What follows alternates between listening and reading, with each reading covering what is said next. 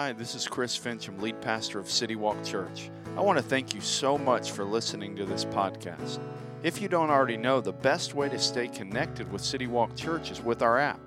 Just go to your device's app store and search City Walk Church to find it. Whether you've been a longtime follower of Jesus or you're just investigating faith, our hope is that this message will help you take your next step in that journey. If you're in the area, we would love to have you come join us in person. For more information or to plan your visit, check us out at citywalkchurch.com or on social media at WeAreCityWalkCA. Good morning, City Walk. It's good to be here this morning. Church outside, hey, let's do it. So, as Pastor Chris already alluded, we are working through the book of Ephesians. We'll be in Ephesians chapter 2 this morning. Ephesians chapter 2 is where we'll start. We're really glad you're here this morning. I wanted to I want to thank our lead pastor. He just was up here, Chris Fincham. He's a fantastic leader and a good friend, and I'm grateful for the opportunity to be able to share God's word this morning. So I want to start this morning with a quote.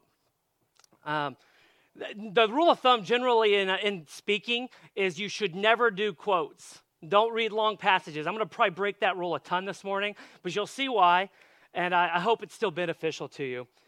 Here it is. There is something that doesn't love a wall. Something there is that doesn't love a wall. Robert Frost, he was America's poet for most of the 20th century, and he wrote a very famous poem called Mending Walls. Now, in that poem, he tells about two farmers who shared a mutual wall along their property line. And each spring, they would walk that wall and repair the damage that was done over the winter. And as they're kind of walking the wall together, Frost asks his neighbor, why do we even need the wall? He questions why it's needed. He wonders what invisible forces keep tearing the wall down each winter. And his neighbor's answer is actually what most people probably remember from the poem. His neighbor's answer is, good fences make good neighbors. That's right, good fences make good neighbors. That's that really memorable line from the poem. However, it's ironic because Frost's point through the whole poem is actually the opposite. And I'm gonna read you a few lines from the poem because I think it's so pointed. Frost writes, before I built a wall, I'd ask to know what I was walling in or walling out, and to whom I was like to give offense. Something there is that doesn't love a wall, that wants it down. There is something inside all of us that understands this sentiment. There's something inside of us that doesn't love a wall. There's something internal, it's actually in our very souls, that tells us if the world were the way God created it, there would not be a need for walls, and that walls could disappear. I'm going to read another quote from the late pastor Dan Harbuck, but it sums it up so well. The wall is everywhere. All of us know about it. No age or age group has gone unshaped by its pernicious power. Its menacing might moves the length and breadth of human existence. What wall is it? Paul, in our passage today, called it the dividing wall of hostility. It's the wall that separates and fragments. It's the wall that isolates. It keeps people apart. It makes them suspicious and distrustful. It kills fellowship. It breeds prejudice. It spreads gossip. And it lets loose the dogs of war. This wall takes many forms, but it always remains the same wall wherever we encounter it. And let's be honest, physical walls are needed in our fallen world. We live in a world of sin. Frankly, my professional career, I make walls for a living. I'm not preaching against physical walls. The walls I'm talking about are more the invisible walls. The walls that divide us and separate us. The walls that imprison. And I think nothing illustrates those walls actually better than a physical wall that some people in this gathering remember quite well, the Berlin Wall. You see, in the 1960s, the former Soviet Union constructed a 96-mile circle wall around West Berlin. The goal of the wall was very simple. It had one goal, and it was to keep people from East Germany defecting to the free West. For 28 long years, that wall stood as a visible reminder of a very invisible wall that prisoned millions of people in Eastern Europe. It's a wall that divided and isolated. Defiance and disgust against that wall took many forms. Thousands of people risked their lives to get under, over, through that wall. Many paid the price.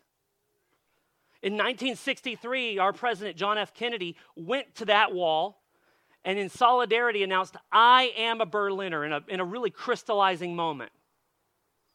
Years later, in 1987, our President Ronald Reagan also went to that wall and stood in front of the Brandenburg Gate in a historic speech and demanded, "Mr. Gorbachev, tear down this wall."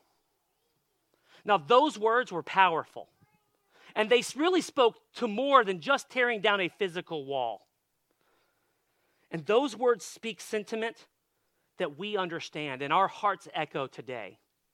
And frankly, the message of our passage today is that same message. As we continue in Paul's letter to the Ephesian church, we're going to talk about tearing down walls. So let's look in Ephesians chapter 2. We'll begin reading at verse 11. We don't have screens this morning. Again, if you're here with us, you can look on the app. The scripture is in there. You can look on your own Bible. Also, if you're on podcast, feel free to open up the YouVersion app as you listen. We'd love to have you read along. Ephesians 2:11 says, "Therefore, remember that at one time you Gentiles." Paul is writing to the Gentiles, and the Gentiles are anyone who is not a Jew, not Hebrew by birth. Now, a lot of times they're even called the Greeks in scriptures. Whether they were from Greece or not, they were considered Greek. They were Gentiles apart from God's chosen race. That's the way the Jews looked at it. So he says, "Remember that at one time you Gentiles in the flesh, called the uncircumcision by what is called the circumcision, which is made in the flesh by hands." So the Jews were circumcised, the Gentiles were uncircumcised. It's a creepy calling card, but that's how it was divided. All right? That's just the way it was. And he says in verse 12, "Remember that you were at that time separated from Christ, alienated from the commonwealth of Israel, and strangers to the covenant of promise, having no hope and without God in the world." What Paul is actually saying here is that both sides were alienated. Both sides were strangers to God's promise. Verse 13, "But now, in Christ Jesus, you who were once far off have been brought near by the blood of Christ." The blood that Jesus shed on the cross for our sins allows us access to God, direct, full access. And then verse 14 is the key verse in the passage. "For he, Jesus himself, is our peace, who has made us both one and has broken down in his flesh the dividing wall of hostility, by abolishing the law of commandments expressed in ordinances, that he might create in himself one new man in place of the two, no longer Jew or Greek, but one in Christ, and so making peace, and might reconcile us both to God in one body through the cross." I love this last part. "Thereby killing the hostility." Let's pray together, and we'll dive further into the truth God has for us this morning. Father, thank you for letting us have church today. The surroundings are different than last week, but we are glad to be here among your people. And God, we ask your Spirit would be among us. Fill me, use me as I present truth this morning. I ask you to apply it to hearts, including mine. We need you, God. In Jesus' name, amen. At City Walk Church, we have made tearing down walls an important part of our values. It's just who we are. It's who we want to be. We talk often about tearing down unnecessary barriers to people following Jesus. Now, what this means is we don't want silly things to keep people from coming to the truth of the gospel. Now, look, to be really frank, the things that are 100%, this is God's truth, that's the gospel truth, or the things that God has absolutely expressly called us to, if those are walls that keep people from the gospel, we can live with that. But all the other silliness that many, many organizations and churches put in place, we want to tear that down because we want people to have unfettered access to the truth of the gospel so their lives can change just like ours have. And the reason we do this is because Jesus broke down walls. Look in our passage. Jesus' world was full of walls. And most importantly, it was full of people who loved those walls. The epicenter of Jesus' walled-off world was the temple in Jerusalem. The temple was the grandest place on earth to worship God. In today's terms, it would be the most mega of mega churches, right? The temple would be the place where we would go to say, hey, this is where you worship God. This is where you find God. But ironically, the temple of Jesus' day was set up with all kinds of walls. There were walls to keep out Gentiles because only Jews were allowed to go to certain places. There were walls to keep out women because only men were allowed in certain places. There were walls to keep out ordinary men because only priests were allowed to go in those places. There were even walls to keep out lower level priests because only the highest level priests were allowed to go to those places. Each and every one of those walls was designed with one religious purpose, just to show people how far and separated they were from God. Paul's primary reference in our passage this morning was to a 5-foot-high wall that separated the court of the Gentiles from the court of women. I wish we had the screens. I had a great picture that showed the temple and all these different walls so you could see it. We weren't able to add it to the app. But if you have a chance, look at those things online and you can see all these walls. But on this wall that separated the court of the Gentiles and the court of women, there was an actual sign. And crazy, we still have one of these signs today. It still exists from back in those ancient days. And it's on display in a museum in Istanbul. And the sign says this: no foreigner or Gentile is to enter within the courtyard around the temple enclosure. Whoever is caught will be himself responsible for his ensuing death. Nothing says welcome to church like a sign like that, right? Can you imagine us posting a sign like that outside of our things today? No, we want people to come in. But that's where they were. These walls literally represented the prejudice which existed between the Jews and the Gentiles in that day. There was no love lost between either one of these groups. There was such contempt for the Gentiles in these days that the Jewish state had made numerous laws against the Gentiles. For instance, if a Gentile woman were needing help, even if she were in the distress of childbirth, it was illegal for a Jew to help her. It was absolutely unfathomable for you to enter the home of a Gentile. If you did as a Jew, you were rendered unclean and you weren't able to participate in religious ceremonies. The worst thing you could do if you were a Jew was to marry a Gentile. It was considered death. They actually held funerals for people who would marry Gentiles, for Jews who would marry Gentiles. F.F. Bruce said this about this time frame, and I think it says it so well.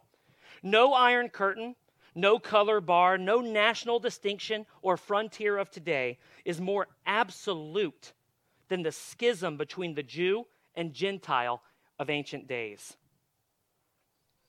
Unfortunately, racial discord is nothing new, right? It's nothing new. It dates all the way back to the Tower of Babel when God separated the nations of the earth and the tongues and languages. Distrust, jealousy, anger, all those awful things all bred from that moment. And racial discord was also found in the early church, as we read here in today's passage. The Jews did not like the Gentiles and vice versa. But the answer then is the same answer it is today: Jesus. Because Jesus is the great unifier. He brings all who follow him into his family. And guys, this is a great truth. Our spiritual nation is a higher order than the flags we wave here. Being a member of Jesus' tribe supplants the ancestral roots that I have here. And our God, who founded all languages, is fluent in all tongues. And his word is perfect in every heart. There is great unity in the gospel. That's what draws us together. And as Jesus looks at the world, he does not see yellow, black, and white. But contrary to the very famous kids song, he does see red. Because this passage tells us that we are brought near by the blood of Jesus Christ. Jesus Christ's sacrifice on the cross, his blood, is what brings us together. Galatians 3, it's also in your notes, says this: there is neither Jew nor Greek, there is neither slave nor free man, there is neither male nor female, for you are all one in Christ Jesus. What a tremendous verse. We live in a world that wants to divide us and separate us, but the gospel has the opposite pull. It wants to pull us together. And my name's Chris Dowdy. By citizenship, I'm a United States citizen. By race, I'm a Caucasian. But quite frankly, when I trusted Christ, all of that was surpassed by something far superior. Today, my citizenship is in heaven. My tribe is that of Jesus. And my race is among God's people. Those things in this world that want to divide us have been removed by the truth of the gospel. God wanted me to bring me to him regardless of whether I was a Jew, a Gentile, black, white, Hispanic, or Punjabi. God loved me for who I was. And that is an amazing truth. You see, all throughout the scriptures, God's heart has been for everyone. God told Abraham in Genesis 12, he said, in you, all families of the earth shall be blessed. All families, not just yours. When God was, think about this, the basically month and a half that God just tore Egypt up with the 10 plagues of Egypt. After that month and a half, huge numbers of Egyptians followed the Israelites out of Egypt. In the midst of that trial, we think we've had it rough the last couple months. Think about living through the 10 plagues. And through the middle of that, multitudes followed Israel out of Egypt. God's heart is for all. I could go on naming them: David, Melchizedek, Jethro, Balaam, Rahab, Naaman, Ruth, Jonah, just to name a few people from the Bible. Godly people who show us that God's heart is for everyone. It's not just for the Jews. It's not just for this particular race. And as we get to the end of the Bible, as God shows us what it will be like at the end of time, we see that God's heart for humanity is fulfilled. Look at Revelation 7. After this, I looked. Get this picture. And behold, a great multitude that no one could number. From every nation, from all tribes and peoples and languages, standing before the throne and before the Lamb, Jesus, clothed in white robes with palm branches in their hands, and crying out with a loud voice, salvation belongs to our God, who sits on the throne, and to the Lamb. That's what it's going to be like in eternity. It's not going to be this group over here and this group over here. It's one group underneath Jesus. That's God's heart. Jesus broke down all kinds of walls to make that happen. Because Jesus was all about breaking down unnecessary barriers to have a relationship with people. And that is why that idea is so important to us. While Jesus did the heavy lifting, we want to play our part. And that is why we're broadcasting this service right here online. That's why we're meeting outside today. And that's why we're still meeting in person. Because all three of those things I just listed could be a barrier to someone. That's why we have a City Kids ministry. Right now, we're just printing sheets, but we want to get back to being able to invest in your kids so that you as adults can be here without distraction and your kids can have meaningful, relevant truth poured into their lives. And that's why our City Kids ministry has been on fire this summer, because they tear down barriers at every chance they get to see young people come to Jesus. That's exactly what the church is supposed to do. And as we follow this passage of Ephesians 2 into Ephesians 3, we see that this purpose is given to the church. Look at Ephesians 3:10. Paul writes, so that through the church, the manifold wisdom of God might now be made known to the rulers and authorities in the heavenly places. This was according to the eternal purpose that God realized in Christ Jesus our Lord. This job of helping to make everyone one was given to the church. So, let's be a church without walls. What do you say? You with me? No, we literally have no walls this morning. But let's not have invisible walls either. Let's tear those suckers down. Jesus had this term here in this scripture. It's a bigger term, reconciliation. He had a ministry of reconciliation. Now, what this term reconciliation means is when you have two things that are incompatible and you do the work necessary to make them compatible. The easiest illustration, right, is our bank accounts, right? Like, I have my own record of my money. I hope you have your own record of yours. And the bank has a record of your money. And every so often, you need to sit down and make sure your record and the bank's matches, right? At first, the way you account things may not be the exact same. But eventually, hopefully, those things reconcile. Two incompatible things become compatible. And that's the kind of ministry that Jesus had on earth. He had a ministry of reconciliation. He made us compatible with each other. And he made us compatible with him. That's reconciliation. So let's have our own, church. Let's have our own ministry of reconciliation. Let's see people in our community for who they are, souls for whom Jesus died. Let's see problems as opportunities and opportunities to present the gospel and advance the kingdom of Christ. I have to be very honest with you. That last statement I made hurts me because my natural inclination is to see problems and throw up all kinds of flags. But let's look for opportunities to reconcile things in this broken world to the way Jesus wants them to be. In the last couple of months, let's be honest, a lot of walls have gone up in our society. A lot of them. Due to health concerns, racial issues, political lines, they're all there. So let's ask God for wisdom on how to tear these walls down. In a time of COVID, our friends should not feel alone or disconnected. In a time of racial upheaval, our neighbors should know that they matter to God and us. And frankly, in a time of political division, our coworkers should absolutely know that they count at more than just the ballot box. These are important things. Unfortunately, these are not easy things. And there is risk that goes along with this course of action. There is. But I want to remind you that Jesus took far more risk than we will ever take. And his wasn't even risk. His was guaranteed pain.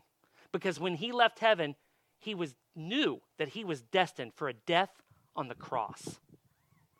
You know, I've had the opportunity to visit Ireland. It's a beautiful place. Land of 1,000 shades of green. And they're probably lying, it's more shades than that. It's gorgeous. And when I was in Dublin, I was able to see the St. Patrick's Cathedral there. And now, honestly, St. Patrick's Cathedral is more like a museum today than it is a church. It is impressive. And one of the things that St. Patrick's Cathedral has is a very old door. Very old door. It's called the Door of Reconciliation. And in this door, I tried to throw a picture up in your notes. Unfortunately, we can't put it on the screens, but I encourage you later to Google that and see this door. There's a really rough, just rectangular hole just kind of like carved out of the middle of this door. And here's the story behind it. In 1492, while Columbus was sailing something, there were two families in Ireland that had a feud. They were the Ormonds and the Kildares. Now, the Kildares got the upper hand. So the Ormonds took refuge in St. Patrick's Cathedral because they knew that the Kildare family would never break down the doors of the cathedral and they'd be safe there. They'd find refuge in the church. So the Ormonds are stuck inside the church and the Kildares are waiting outside. They're under siege. And while this siege went on, the Earl of Kildare realized that this was foolish. There were two families feuding, trying to kill each other, who lived in the same country, went to the same church, and worshiped the same God. So he went to the door, the closed door, and called out and asked for a truce.